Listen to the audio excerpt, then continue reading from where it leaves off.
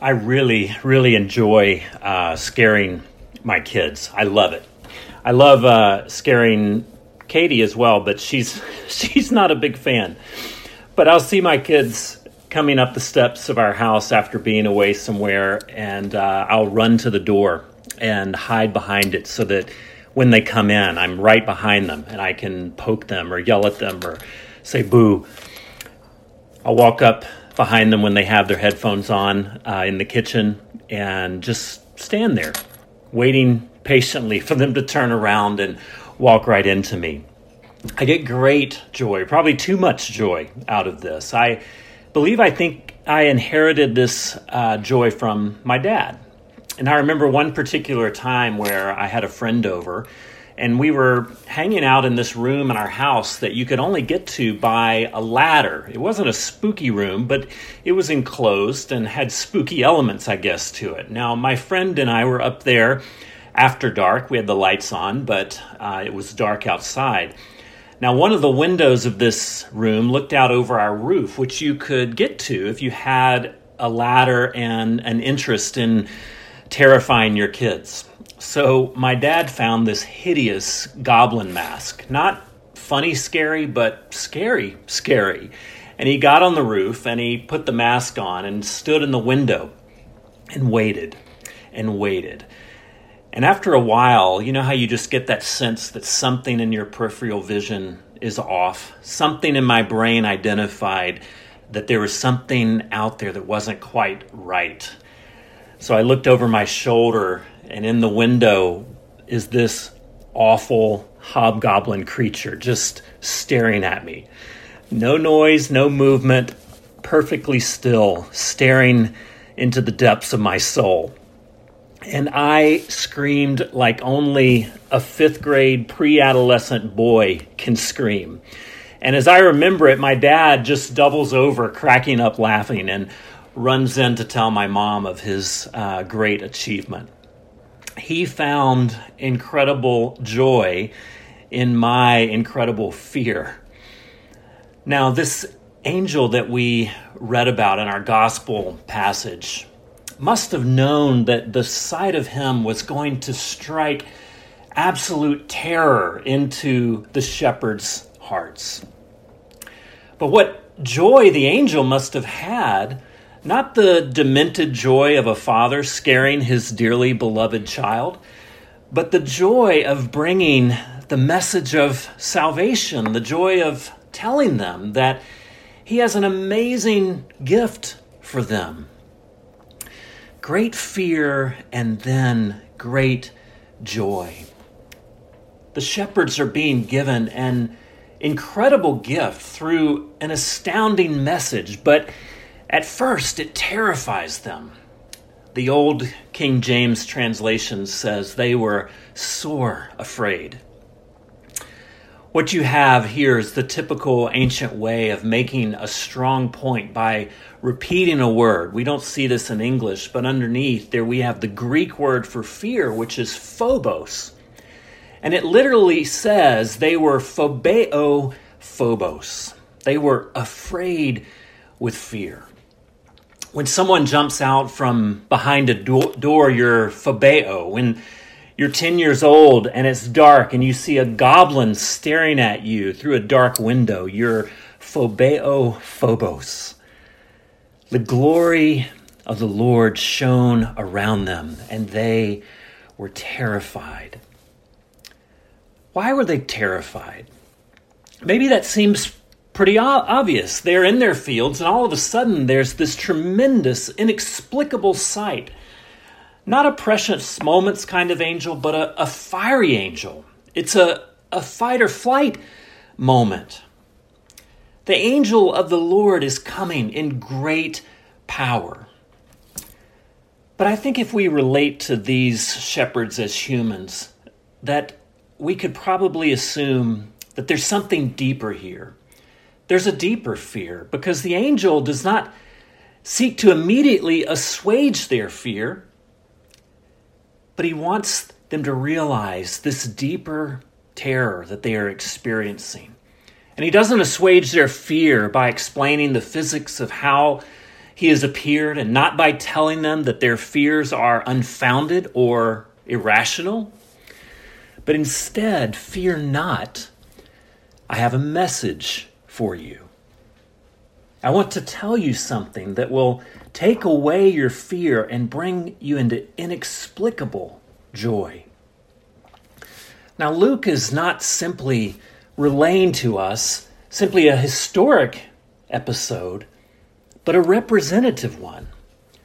We need to see ourselves in these shepherds. We need to see their fear as a proxy for our own. What they were afraid of deep down wasn't so much the physical phenomenon of the angel, but it's the appearance of the light of God. It's the sudden presence of God. You see, the glory of the Lord shone all around the angel. Glory is God's character. It's his majesty. It's his irrepressible power and holiness. It's his uncontrollable, radiant light. And this is what causes fear. In John 3, Jesus says to Nicodemus, "This is the verdict. Light has come into the world, but men have loved darkness instead of light." Now, if you're like I am, you might like to think of yourself as someone who seeks the light, who seeks the truth.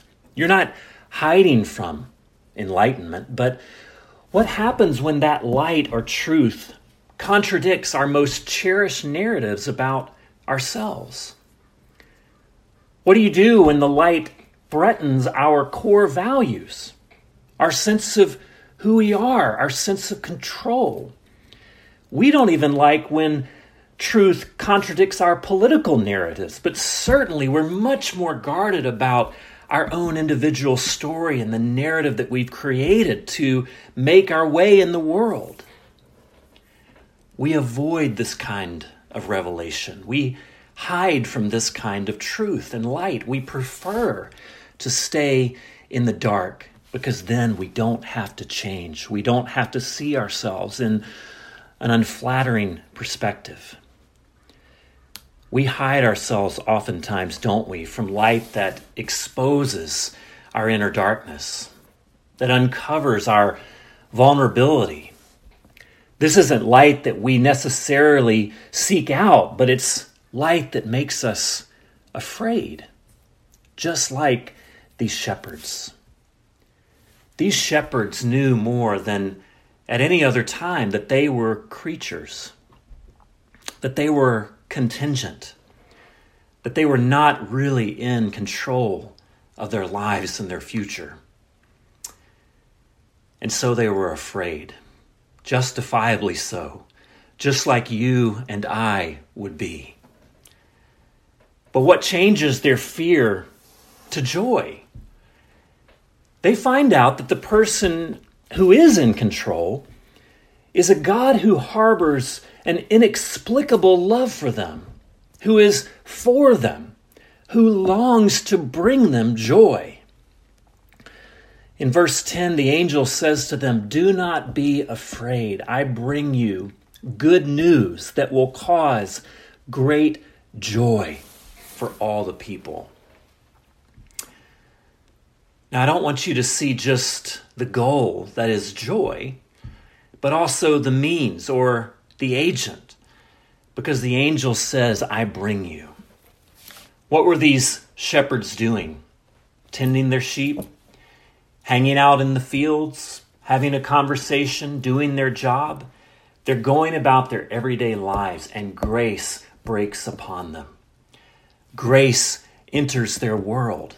Grace intrudes. It comes upon you. I bring you great news of great joy, the angel says.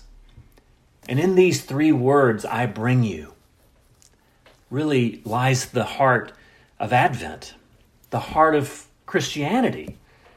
Because the angel comes saying, not adopt this new system of spirituality. Here's a curriculum to follow. Live by this moral code and then you will be acceptable to me. No, he says, I bring you God comes upon you. God comes down.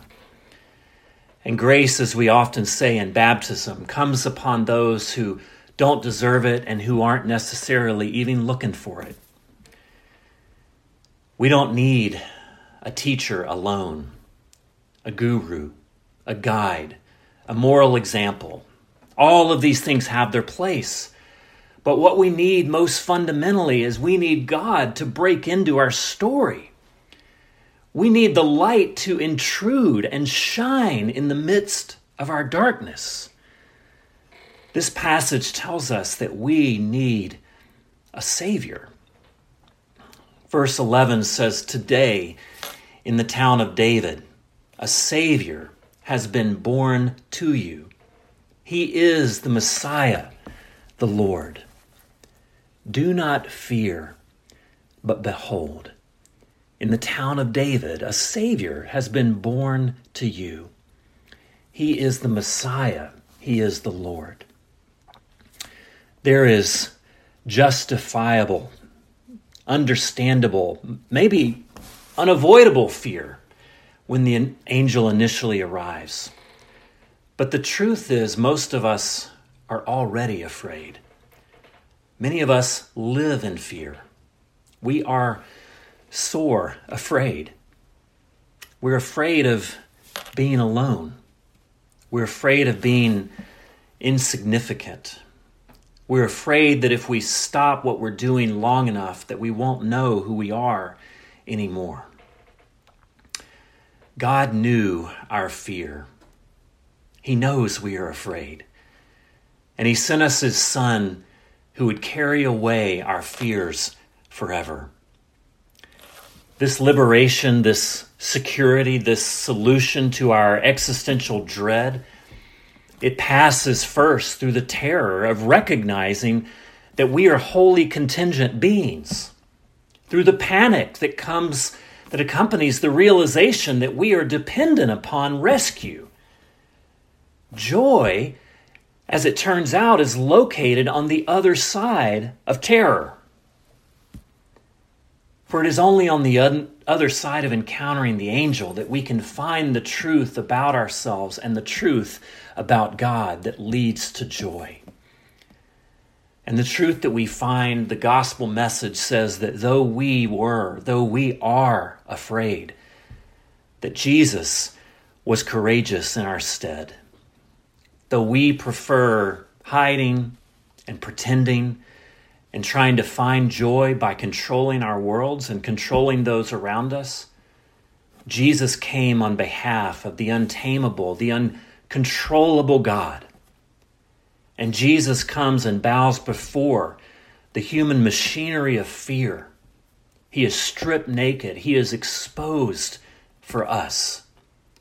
And giving himself over to death, perhaps our greatest fear, he conquers it on our behalf.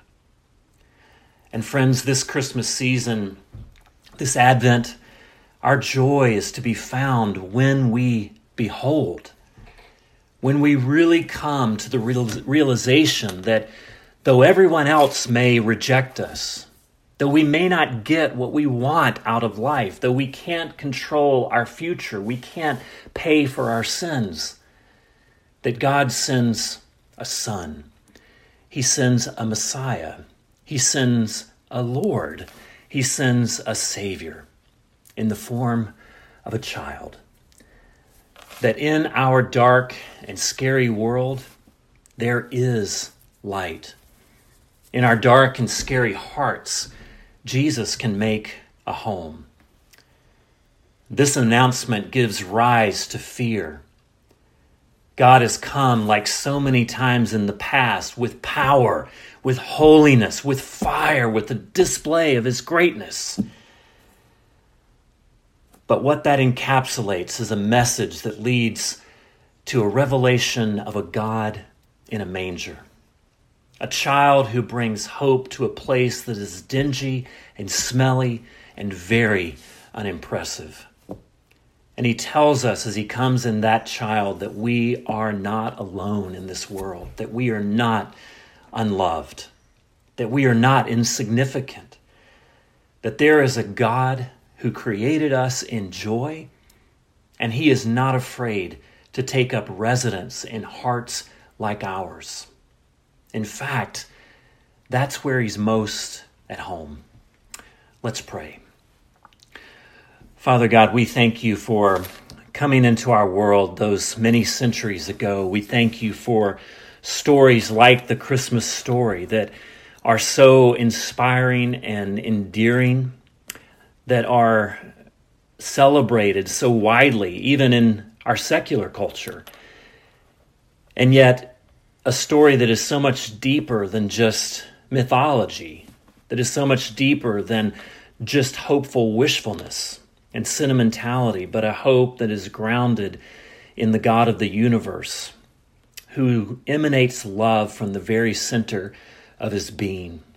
And we are so grateful that you have included us in that love, and we pray that we would live out that love this week and through the rest of our Advent season. We pray in the name of your Son, Jesus, who came to rescue us all. And in his name, amen.